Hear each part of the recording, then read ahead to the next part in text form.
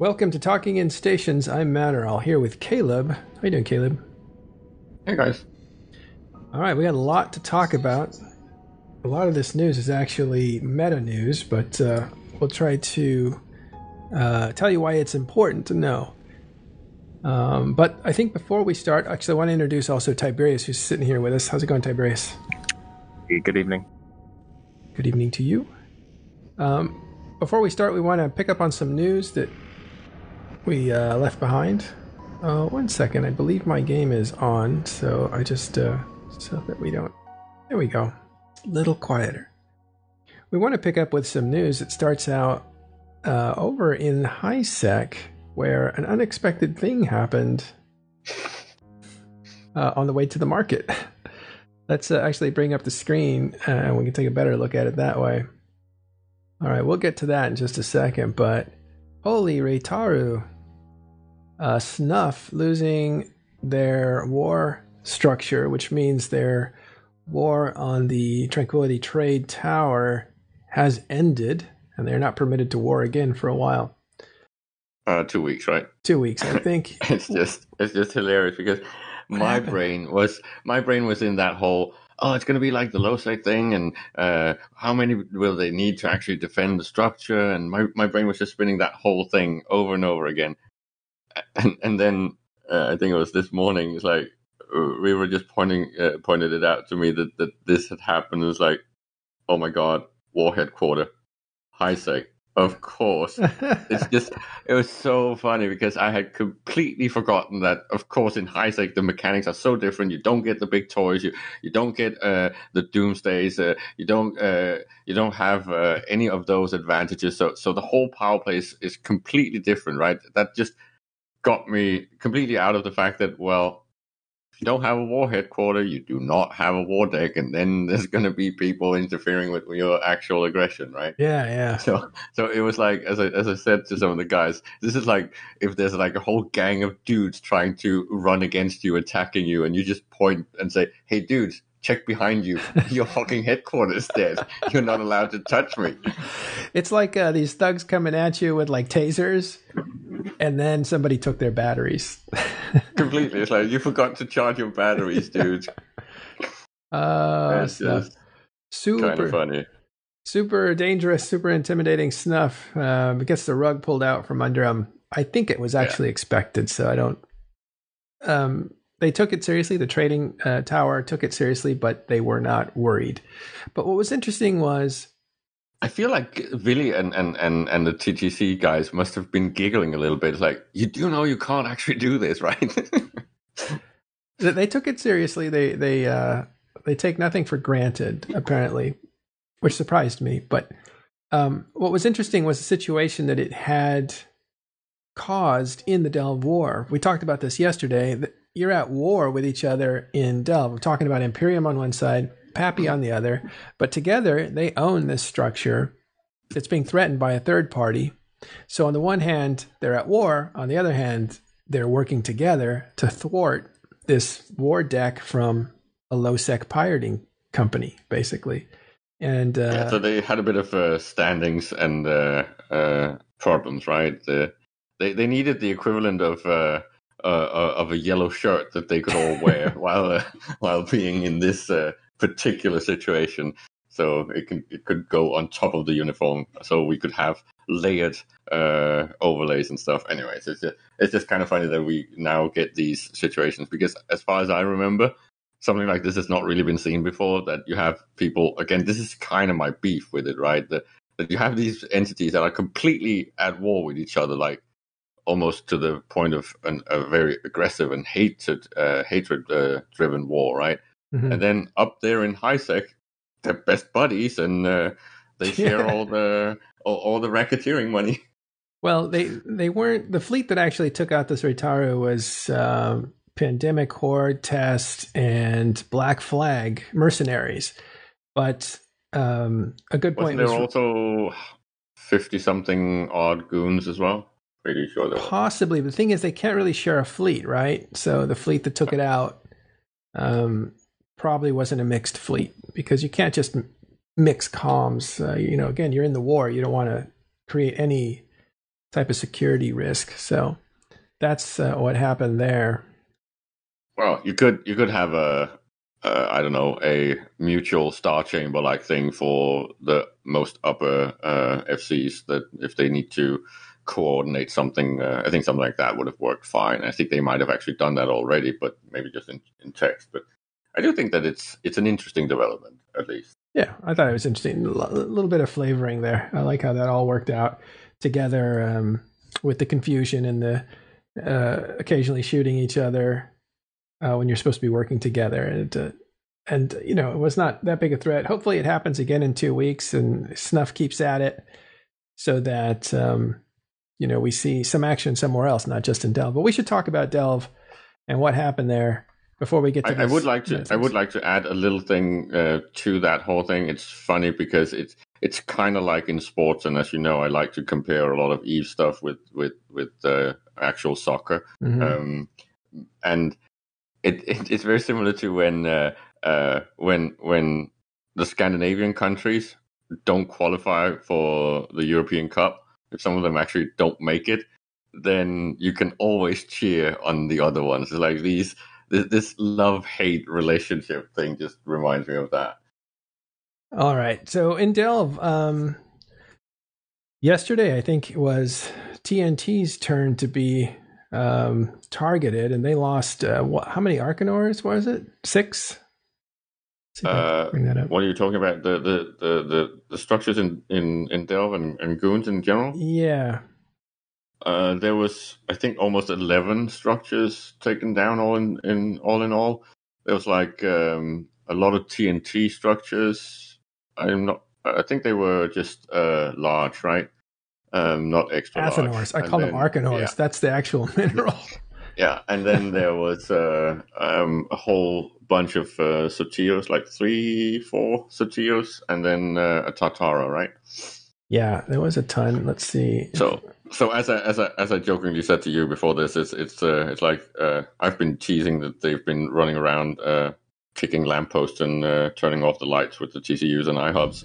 Yeah. But at least now they're also burning something meaningful on a much faster scale than I think we've seen before. Yeah. Well, even then, there's a lot, right? There's still a lot, and really, we just talked to Willie about it, and if they reach a third of the relevant structures, that would be a good thing. So that. They still got at least 2/3 to go, and this is back to the thing that I keep spinning, quote unquote. This is still going to be a long war, right? There's a massive amount of structures if you want to completely remove the Imperium from Delve. So it is a 6 to 8 months more of this. I'm not complaining. I think it's good content. So keep at it, boys. Right. The big prize was this one here, it looks like. This was in the Karma Fleet. We knew this was a big Sotio because it was in 39P, which was the building headquarters. Actually, it was the headquarters of Karma Fleet itself. This is in Helm's Deep, for those that don't know. Maybe we could just take a look to remind you. But this was a big kill. Open that in the new tab. We'll go to Dotlan. Just to point out to Vormius, nothing is being replaced in Delve these days. The knights are sitting up on the parapet and are pretty much stuck in there, so they can't really go out and do much.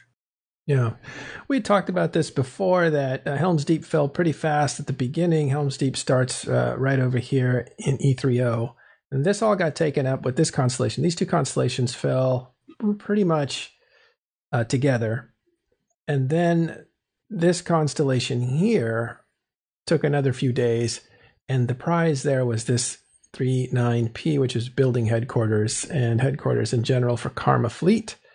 And then this one was up for grabs, but Pappy decided to go a different direction and attack something else, and all that survived a bit longer. But it looks like it's all reinforced again, and we'll see if it actually gets turned over to test at that point. Well, funny enough, I commented on this when I was in Twitch chat with with Ron the other day. He was showing the map, and it's kind of funny because I know that you and I have been going over the sovereignty map so many times, and it's like always, holy smokes, that big yellow vanity blob is like, and the vanity sov is completely gone.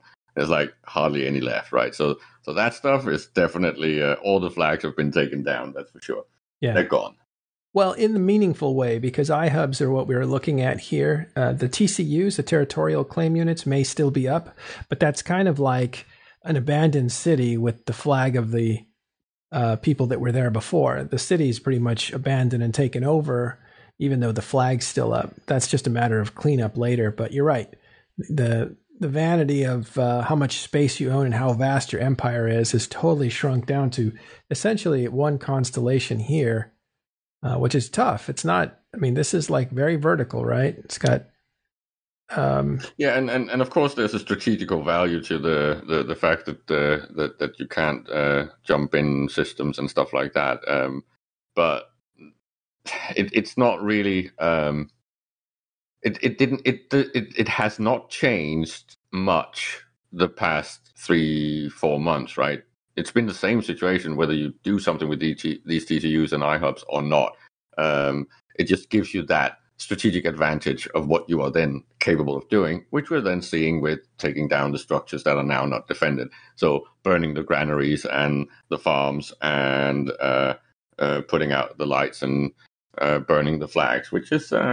very effective. It's just there's still the forts and the houses that needs to actually be taken as well. Of course, it's not going to be easy to defend them, but some of them are defended, right? Yeah, there are dread caches available. There is always the ability to do some harassment stuff, so at least there's a little bit of a butcher's bill.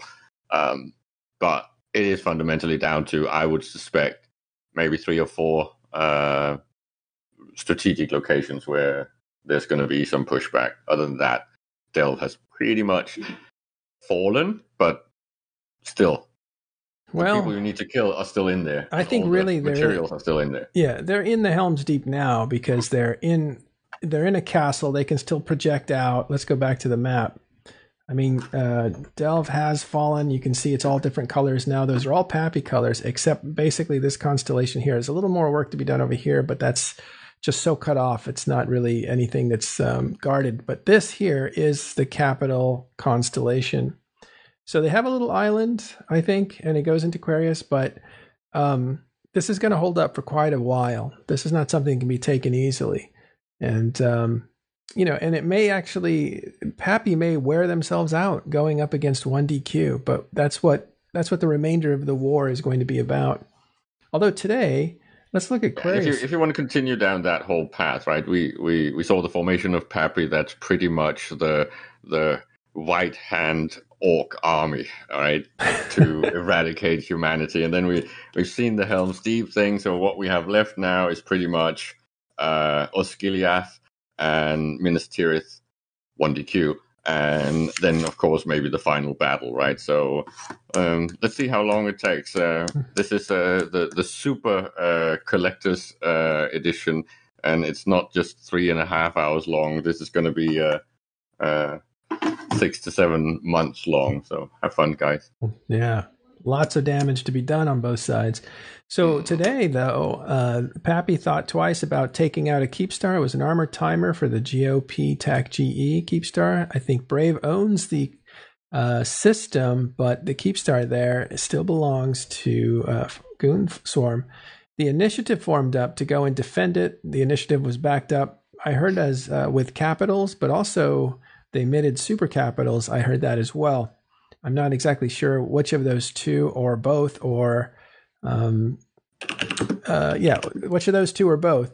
But Pappy decided not to take this fight. Instead, they concentrated on 2 other iHubs instead. So the Keepstar is saved for another period. Again, once the Braves iHub matures, at some point they will get the option, if they keep it, of putting down Sino-Jammers, and then the situation will change. The capitals will not be used to back up the subcap fleet that is defending the Keepstar, and at that point it will probably fall. So lots of Satios dead, and Helm's Deep in trouble. 1DQ, but GOP lives another day. All right. I think we should expect to start seeing Keepstars start dying. The not so defended ones, right? Yes, probably. As I've mentioned many times, there's a lot to grind through, and the degree of defensibility is now a little bit of question, because how much can you really do with harassment if you can't really get your big toys in there? So you will start seeing some of those that are not really defended being taken down. I would be surprised if we don't see maybe 5, maybe even more go down the next month. That's actually what I would expect. Right. Because there are some, and I'm pretty sure that Pappy must have figured out which ones don't seem to have any real meaningful defenses in there. Now remember, I think the Imperium still holds the amount of Keepstars destroyed in one day. It was 5. And I know there are like 40 to 60 Keepstars in this area, but and they can't possibly do 5 every day. But the idea here is that you can do a lot of damage in a short amount of time. However, there are still a lot of structures to go through, even besides Keepstars. Yeah. So it will take some time. There's, what was the number? I think at a total of something like 1,600 in total, if you count everything, was the structures numbers. But the really important ones, as I've mentioned, to me at least, would be things like strategic Sotios, both in what they're being used for, what they can be used for, and of course whether or not they are T2 fitted with rigs, and then of course the extra large moon structures, and that's the 3 types. The extra large is the only thing that really matters.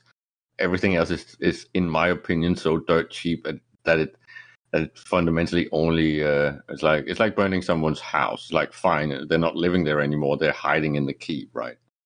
Yeah. Okay, so let's go to another big story here, and that is this new thing that was introduced today. It's you want to talk about this thing? Shall we? Tiberius, you still with us? I'm still getting that stupid splash screen. I hope that you can figure out why we're getting that. All right, Expert Systems.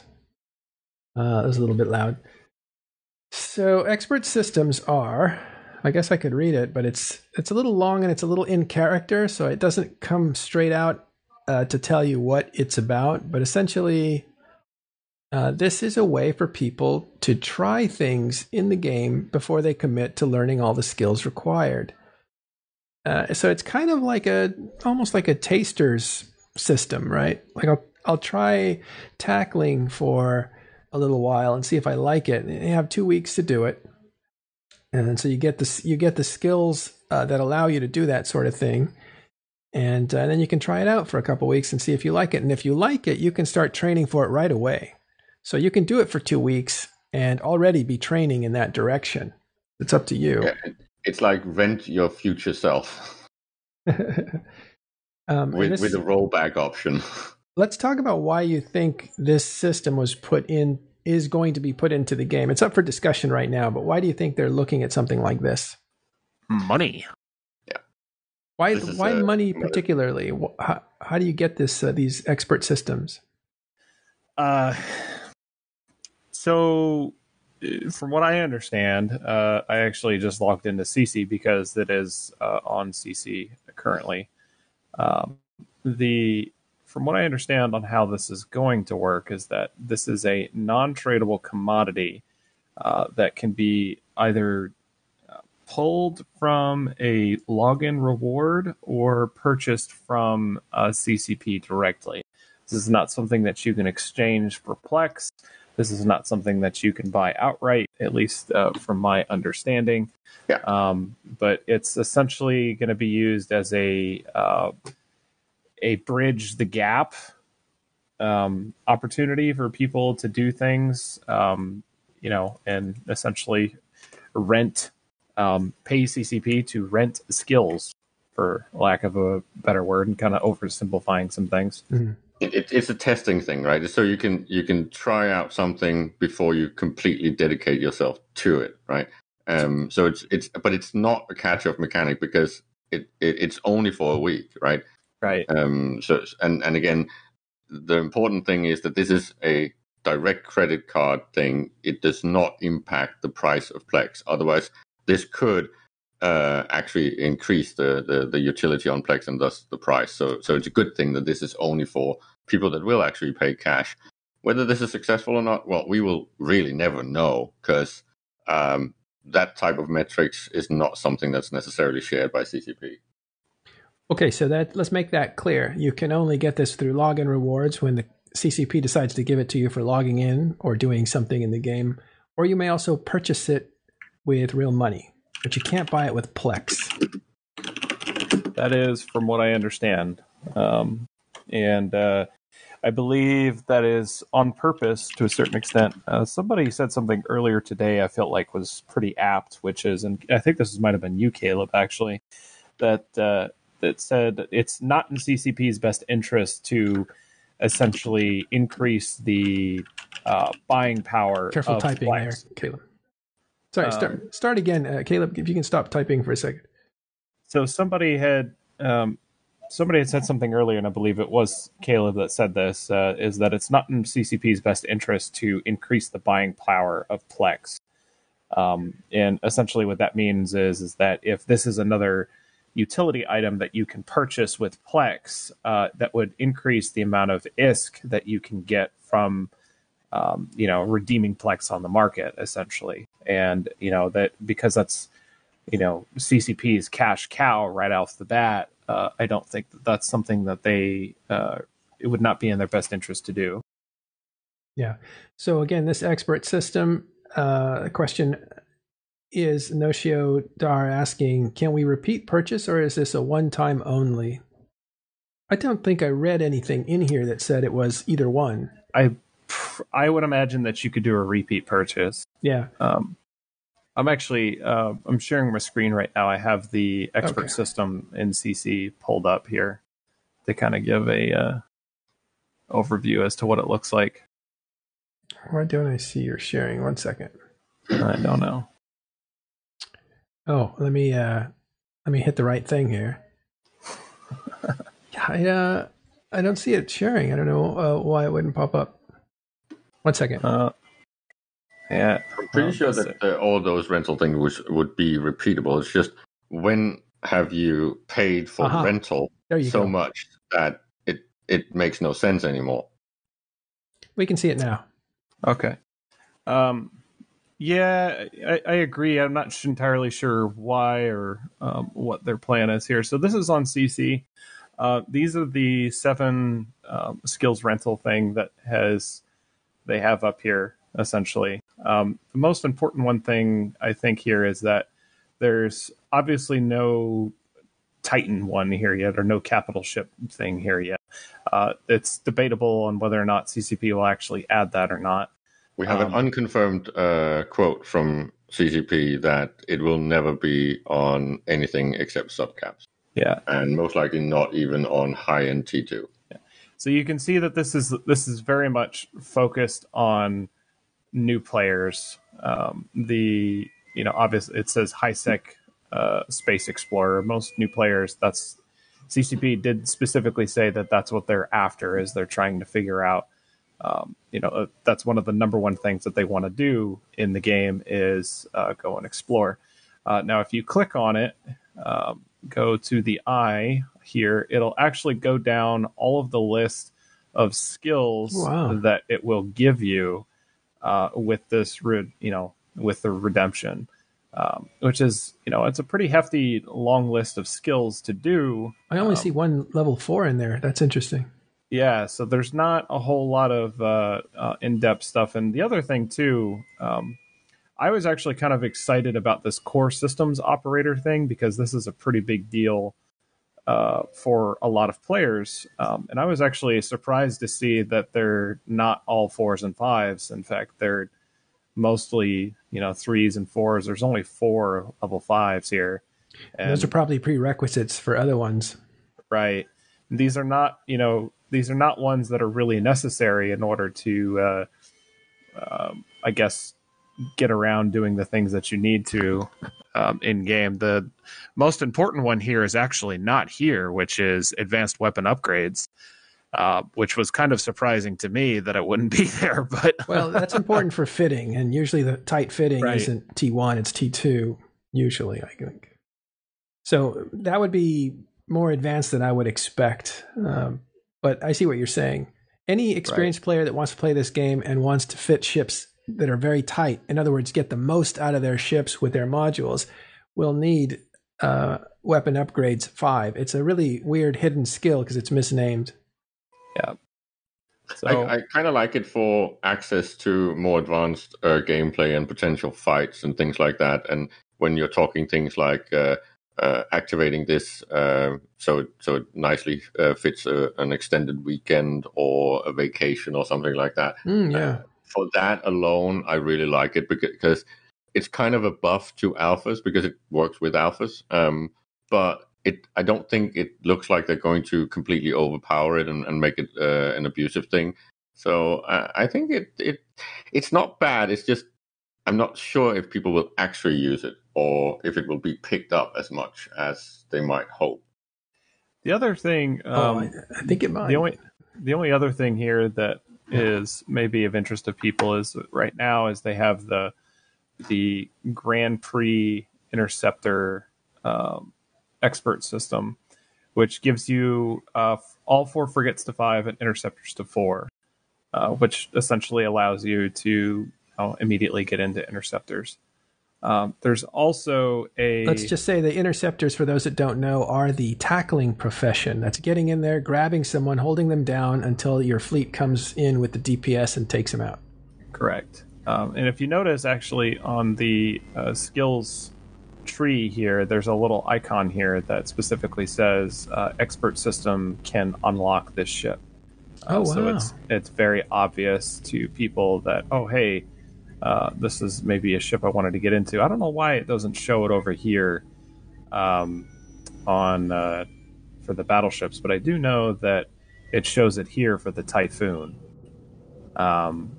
So it does specifically say that, these are the things to do. In fact, what is this? I'm not sure. Yeah, so this, you'll notice that this goes immediately to, this will immediately go to a CCP website. Right now it's set up for a Singularity test server thing, a link that nobody can have access to, I'm guessing, besides CCP.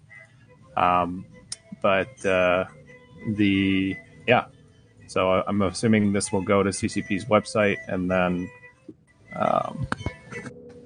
then you'll be able to pay for it there. Yeah. I kind of feel like those core skills should be option to buy permanently, right? So you can just get right into the core skills.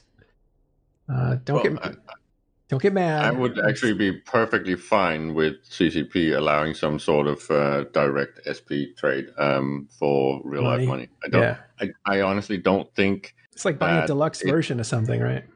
I don't think it would be game breaking. It would of course shift the economy when it comes to utility of Plex and SP injectors and all that stuff. But I think it's important that we start accepting more direct monetization from CCP when it is not game breaking. And as long as it's something like this, which is already kind of baked into the game, I think they need to be allowed to do more of that. And as long as they do it in a very balanced way and at a price point where it is, and I really want them to understand this, microtransactions. Things need to have a price point where it's not crazy. Yeah, CCP seems to have a bit of a disconnect with what a microtransaction is, or at least in terms of how to monetize certain things, like paying $20 for a ship skin, or sometimes $40 to $60 for a ship skin, depending upon what kind of packs that you buy, or however much it's or however much if it's like a super rare skin. I don't really know, but I think you get the idea. Yeah, so a comment from Dragon Teeth says we already have that redeeming Plex for ISK and then buying injectors off the market, just more steps. Yeah, and it's not exactly the same because buying SP directly from CCP is definitely not the same as buying injectors or extractors. It's a completely different ecosystem, because the SP that you are buying when you're buying an injector right now has actually gone through a player. It has had utility of X amount of potential days, and it goes all the way back to a Plex that have been injected at some point by that player. So you're basically buying secondhand clothing, really. Yeah. Right. Somebody took the time to build up those skills in some way, or they were rewarded through some package that somebody bought. But at some point, those skills came into existence somewhere else that are inside of injectors. It's the only way to get them in there. Plus, he brings up a point that's interesting if you look at it, and this goes into the gold ammo argument and all the microtransactions that come through. Like a long time ago in EVE Online, if you came into the game and you wanted to catch up, you would shop at a character bazaar and look to see if there was a character that suited you. Now remember, it used to be that all characters it was a very deliberate training program. There was no way of even giving away skills that you didn't like. You were stuck with whatever choices you made. So characters were actually groomed to sell. And this is why. Go ahead. This is why my personal feeling is that I want a little bit of an upgrade to the whole skill point tree and the requirements to get into things. I am perfectly fine with almost call it pay to win for certain levels of skill access. But what I really want is I want things that are in the big boy class to go back to what it was. I want them to feel overpowered and be exclusively expensive. I want to get away from the entitlement of Titans. This should be toys that are only seen in PvP or very group oriented gameplay, and they should not be seen in this bait ball blob stuff. I think Noted. We need to go back to old school big toys. Noted. Let me finish my example as well. So people would groom a character just the right way to be a dread alt, for instance, with no extra skills. So all the training path was known. They took the time to do that. And the reason it was groomed, just right was because you had to pay for clone insurance, basically.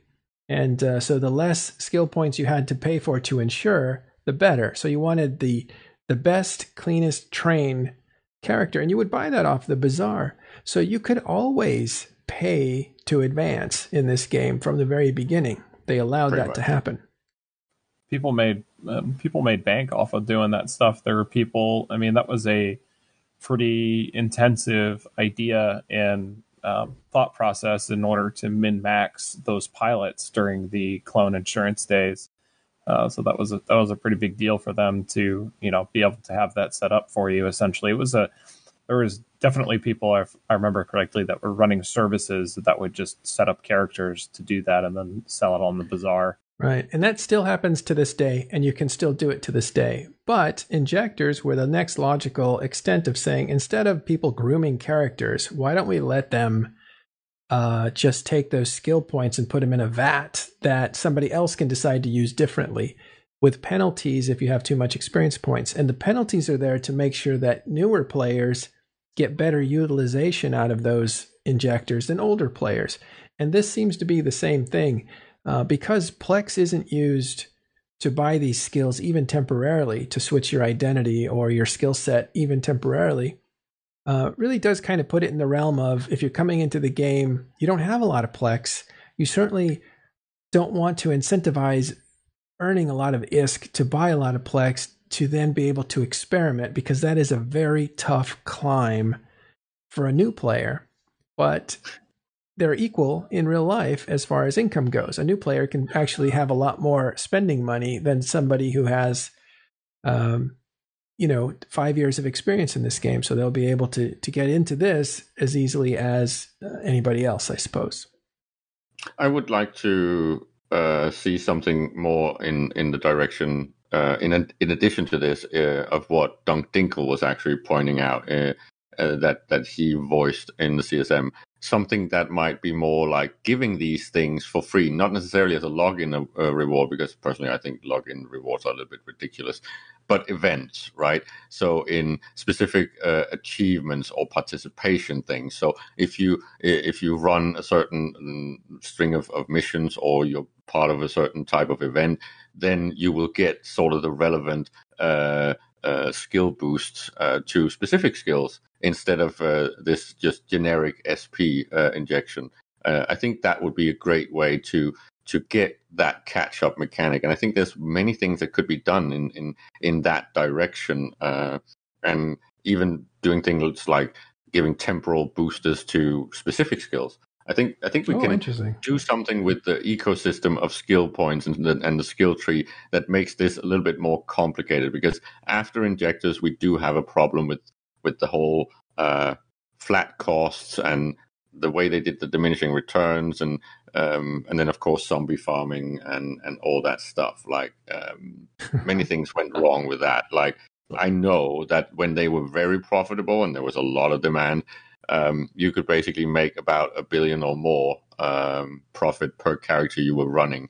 And when you start considering that there were farmers that had 100, 300, 500, the highest I heard was 800 zombies running, right? God. That's 800 billion per month.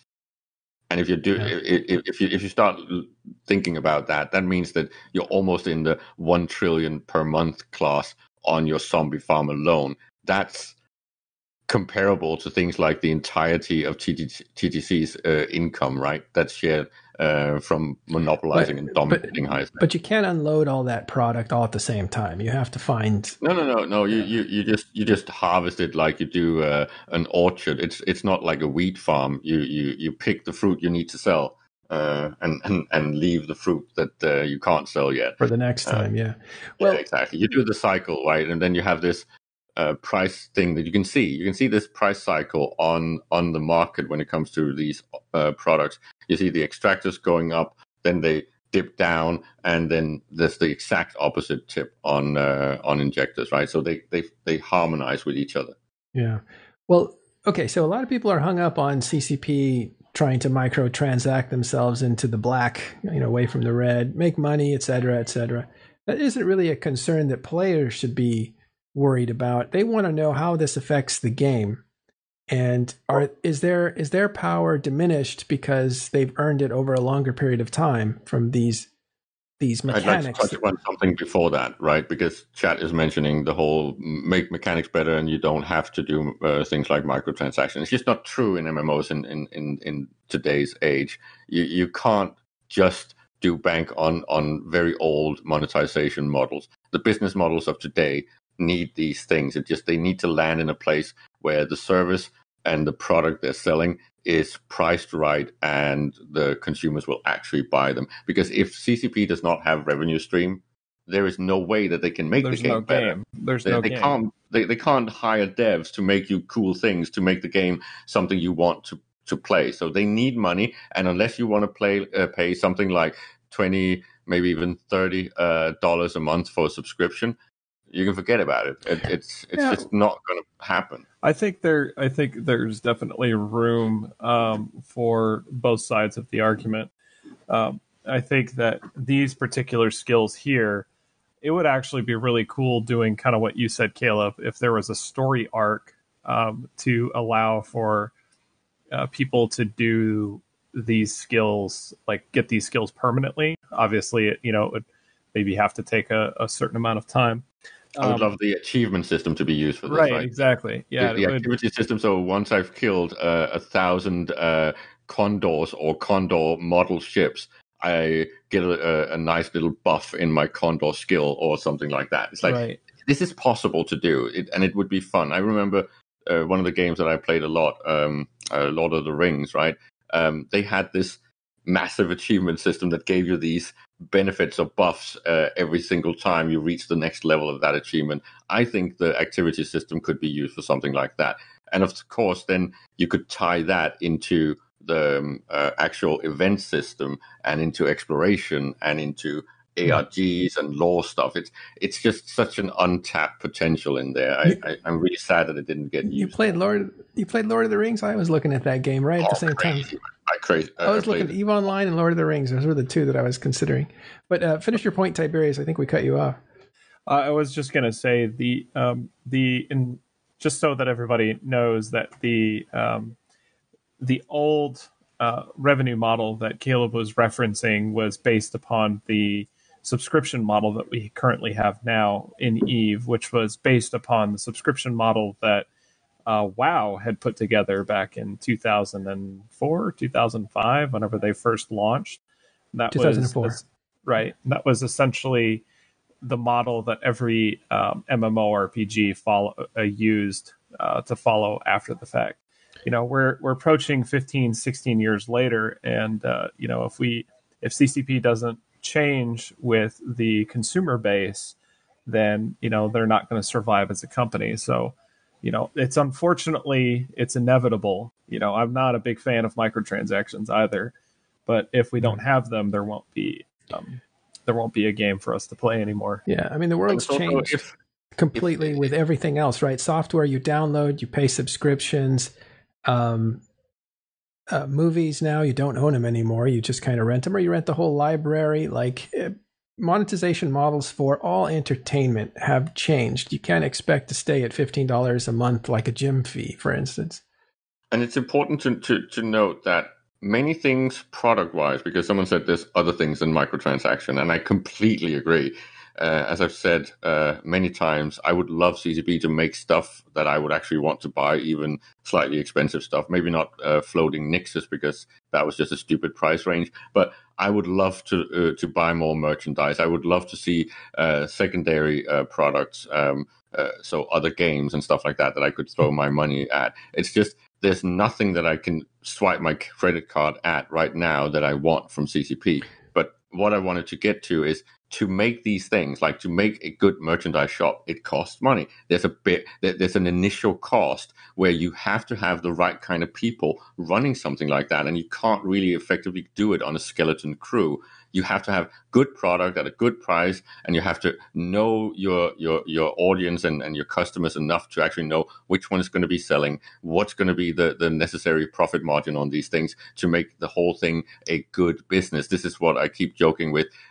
The floating Nix is good for brand because it's fluffy and the not high fluffy. end. The thing was dangerous. Well, yeah, but the high end spenders can buy that, and it becomes sort of like this $500 pants and stuff. But the moneymaker in any business is really the small things. It's the keychains. It's the things that cost next to nothing. The microtransactions. Yes, that's where you make your money. It's true for all businesses, right? And to make these good enough for you to want to buy them and buy them in amounts that actually make CCP profit, you need some good product developers. It's just facts. That's how businesses are run. And right now, CCP does not have the revenue streams to start such things up. Especially, maybe they can get it from Sugar Daddy PA. I don't know, but to get to the next thing where you want to make this a really strong brand, because I think CCP has always had a brand that could compete with things like Star Trek and Star Wars. They just never got it up and running. Right. That Nix, by the way, I saw Torfi Franz in eVegas, and he had it, and he was trying to show it. And the magnet that levitated this plastic model that was about, 4 feet long or something, it was huge, was so powerful that if you got it near any metal, it would smash into the metal. And if your fingers were in the way, it would really damage you. So he was wrestling with this thing. It was clearly not something for kids, because it was dangerous. Let's just repeat to CCP the following that we all know now is completely technically feasible. Things like Alliance and Corp skins. Some of the Corp logos and palettes and stuff in EVE Online are amazing. If we could get things like Alliance and Corp skins, you would see people credit carding like crazy. I keep mentioning that, yes, I'm a goonsplainer, and I'll admit that, but a black skin with the initiative stuff on it, I would buy that shit all day long. I'd even get test skins because I love the dinosaur, right? Even if they added the cute one, right? The one from the comic strips, like, I would buy these skins. But right now, to me, skins are useless. They don't mean anything to me. Right. and when it comes to Alliance skins, it's like, take my money. Come on, do it, CCP. Well, I'm curious that this actually, as this is, people are kind of pessimistic about this in terms of, are they going to, release this expert system? The expert system. I'm sorry. Kind of piggybacking off what you're saying. Some people are kind of negative towards this expert system, and I believe that I'm fairly optimistic because I think that CCP is probably starting to actually pay attention to their consumer base, because this right here shows me that they're willing to spend the time, the development time, in order to help a new consumer base, because this is almost entirely new player oriented right here. Getting into core ships, which allows you to fly pretty much anything up to a battleship doctrine, a Tech 1 battleship doctrine for the most part. You've got mining barges, which is what people want to do. You've got the explorer stuff, which is what new people want to do, and then the interceptors, which is every new player in existence has become the tackle buddy. They go run out and either an interdictor or a interceptor, and then go try it out and see if that's what they want to do or not. So I'm optimistic that I think that we may see something like Alliance skins or Corp skins or some kind of weird bonkers thing like that here in the future. Other such stuff that the consumers like. It's the same with the walking station that I know Madeline and I keep bringing up, right? I'm a little bit of a Barbie guy. I love to see amazing clothing and weapons on my tunes when I play MMOs, right? And I am perfectly willing to actually credit card for really good stuff like that. Yes, I bought a few of them expensive mounts in World of Warcraft.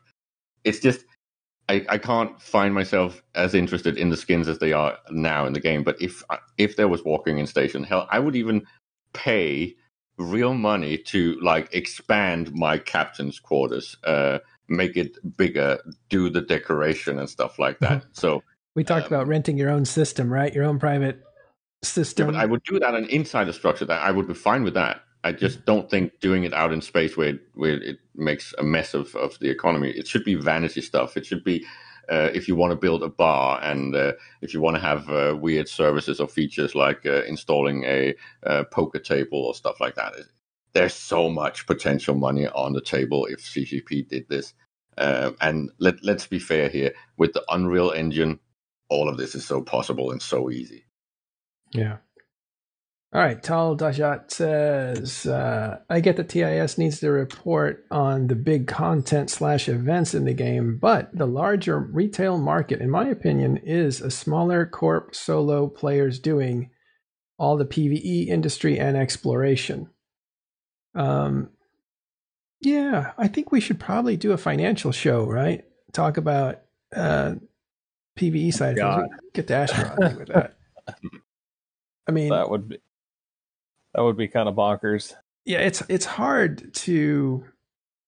I mean, events. There's a lot of information being surfaced about events, so you can do research and you can figure out what happened. Then you can talk to people because we have connections. What actually did happen and get to the bottom of things and report news. When you're talking about reporting on the market, there's nobody to talk to. Anybody that knows anything's not going to tell you what's happening because they're in an advantage if you don't know. We can look at it and predict. But we have had very, very extensive market shows and market coverage. Not on particular things. They talk about things in general, but they don't. For instance, did you know that some investors will have a signature in the market? So if you see, for instance, Aerith used to be a big market trader for Goonswarm, and he always put a 44444. So whatever his price was, it had a bunch of fours after it, so that people knew that was him, that was his order, and he was coming into this market. And it's a way of intimidating, but also a way of manipulating. And so it's also a way of colluding and forming a cartel-like queue. It's like, okay, I'm not gonna out compete or out bid this particular person because it's actually one of my collusion friends. And again, this is a system that was basically weaponized way back in the early days of EVE by a guy called Sister2, which is he created a smoky room for people that had these things, and he called it signatures. And it was a very exclusive club. It was only for the very rich people and old players. And I actually formed the SCC Lounge to open it up and democratize that because I thought that was very elitist. And I actually wanted to nurture new bros that wanted to get into markets. Man of the people. It's just man of the financial people. Well, okay, I'm not that much of a good guy because one of the things I did was I helped them get started. I gave them some slush money and to actually get them to start making money. And the biggest problem with making money on the market is time. But if you can then give someone, well, back then it was not billions, it was a few millions, right? So you gave them 10 or 25 or even 100 million. And within a few weeks, they actually came back and paid it back with massive interest, nice. Right? Because you taught them how to double their money really, really fast and go from a very low liquidity and NAV to a rather high one with using the skills that are basically the 101s of markets. And when they used them, they got really rich really quick and they paid you back. So I was actually making money. It was made as a fund to support them. And supposed to make a loss, but it just kept making money. It's very important to invest at the right time, and that includes people. You want to help people out when they're in trouble, but you also want to help them out when they're starting out. So if you find, that's what mentorship is all about in certain ways. When you find somebody who has promise, right, that's when you invest in that kind of a person. And as you see them succeed, that is not only part of your, legacy, but those are the people that are likely to turn around and help you later. So you want to cultivate that in real life, but also in the game.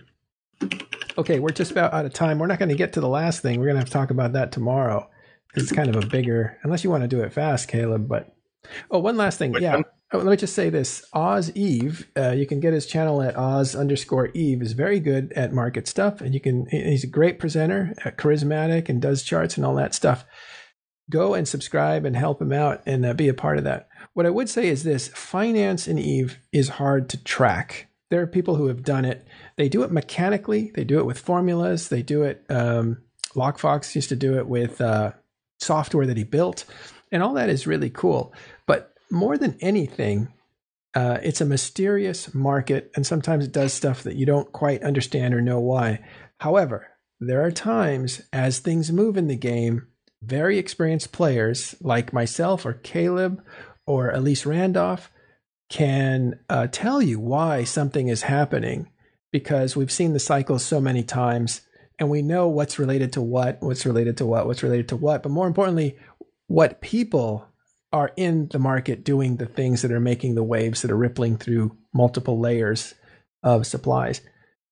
Doesn't mean we make a serious amount of money because things go all kinds of different ways, but we should do a market show where we talk about the meta and how it affects the market. That's a very specialized area.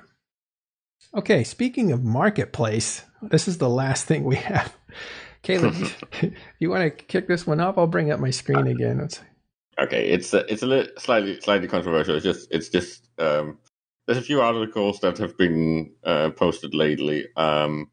It's by a journalist that I don't really know anything about. He pretty much came out of nowhere for me, at least. And it seems like he's got Hilma on speed dial. And what's happening is that he's been doing these interviews, and Hilma is like spinning in a completely nutcase way and talking about things in EVE that don't actually exist, and talking about markets as if we've actually had upgrades. And I can tell people we have had practically zero change. When Hilma once, many, many years ago, geniusly programmed this thing to be an actual exchange market, which does not exist as far as I know in any other game, I praise him for that, because this is one of the things that make EVE what it is. But we have not had any upgrades to this system since then. the only thing we've got is we got a nerf in the form of skill-based limitations, which is kind of silly when you're talking about finance. And the other is only things like nerf, like raising of taxes. The only thing we've actually got when it comes to the market that is an actual upgrade is we did get better graphs, and we did get a few algorithms to make sure that the outlier abuse of graph manipulation didn't really work as well anymore. It's still not perfect, but I'm just saying, when he keeps mentioning that new things have been added to the market stuff, it hasn't. You might say that there's a little bit of an upgrade with the contract system, but the contract system UI is such a mess that some quality of life changes, right? The wallet looks different.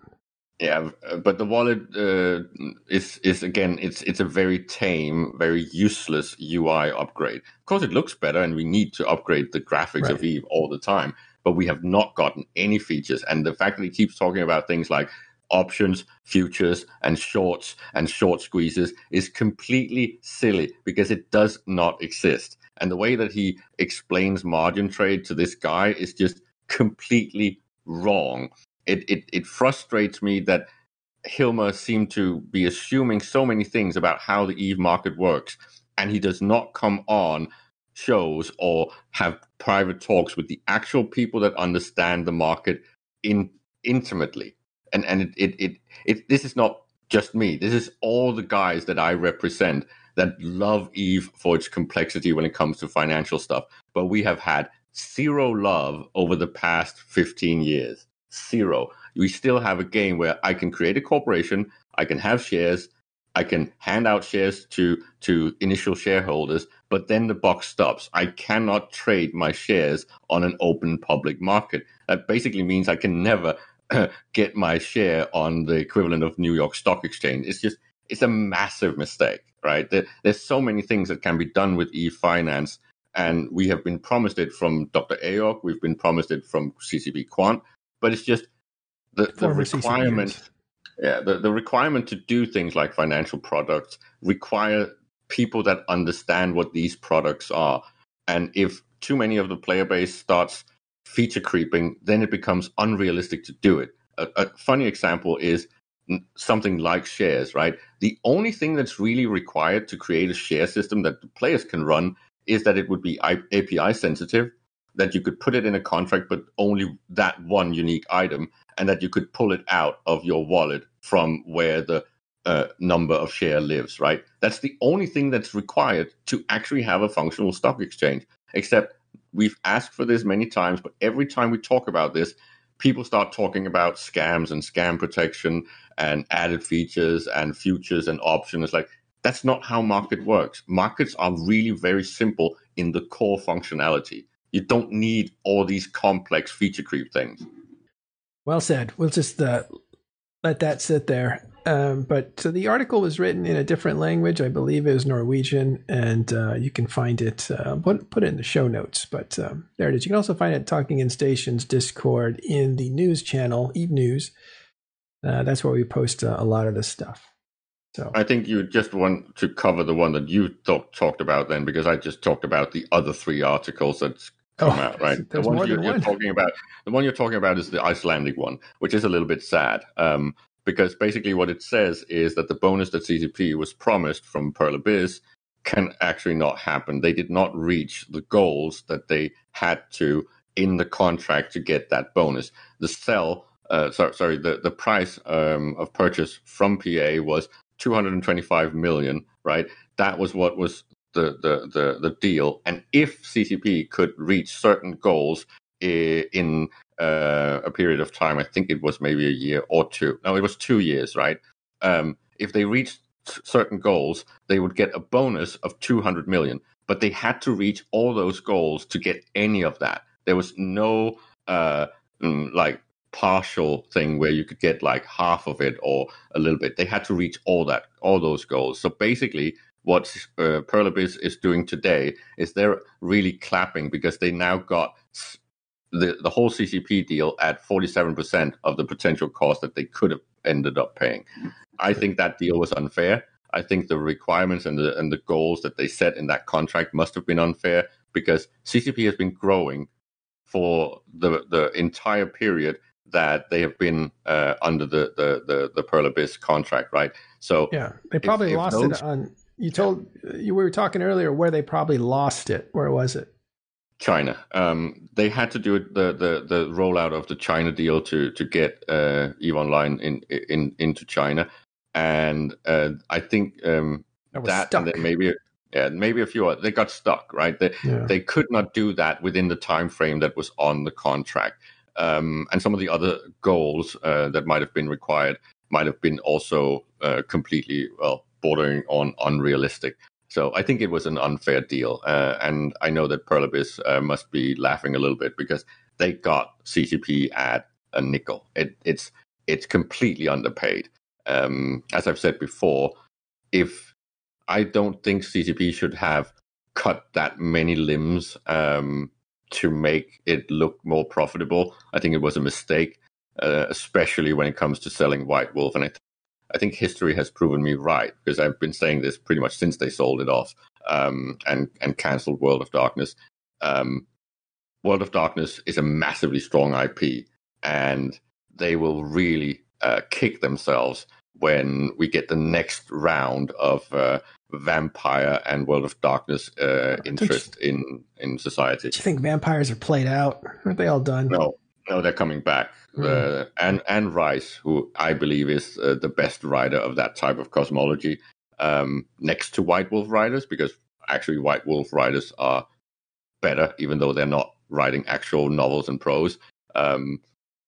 This stuff is just mind-blowingly good, and she's now working with Hulu to actually do a series, and I think it might actually be potentially over the entire Vampire Chronicles series, which is massive, right? It's several seasons. If this becomes a success, you have what I at least personally will feel is my Game of Thrones, because if they just reach anything like the first movie, The Interview with the Vampire, it's gonna blow people's mind. Yeah, Caleb does look like a vampire, doesn't he? I'm the one in darkness, but Caleb reminds me of Lestat. That's what happens when you go to Iceland and get embraced by the Mittani. Ooh. Did he bite your neck or something? I don't know what that means. All right. I don't want to know what that means. Because there's some homoerotic things when we start talking about Anne Rice and being embraced by the Mittani. But the point is, he's a massive World of Darkness nerd. Like, I was blown away. I knew he played, and I knew that was kind of his scene, but I had no idea he was. Well, CCPers are huge fans too. They have memorabilia all over their offices. Yeah, it's an amazing IP, and I'm so sad that, because you've just seen all the messes in those titles. They are selling and they are successful, and people really want them.